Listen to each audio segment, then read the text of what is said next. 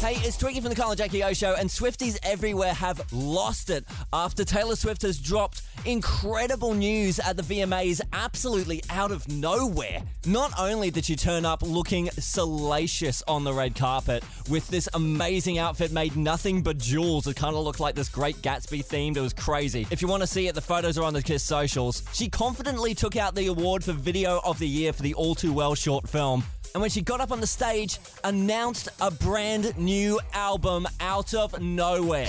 I thought it might be a fun moment to tell you that my brand new album comes out October 21st.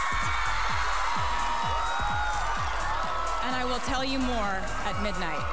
And as soon as the clock hit midnight, she took to her socials and announced a brand new album, Midnights. She calls it the stories of 13 sleepless nights scattered throughout her life, really in keeping to her whole number 13 thing that she's obsessed with, and that it will be out midnight, October 21st. She says, "We lie awake in love and fear, in turmoil and in tears. We stare at walls and drink until they speak back. We twist in our self-made cages and pray that we aren't, right this minute, about to make some fateful, life-altering mistake. This is a collection of music written in the middle of the night, a journey through terrors and sweet dreams, the floors we pace and the demons we face. For all of us who have tossed and turned and decided to keep the lanterns lit and go searching, hoping that just maybe, when the clock strikes 12, we'll meet ourselves."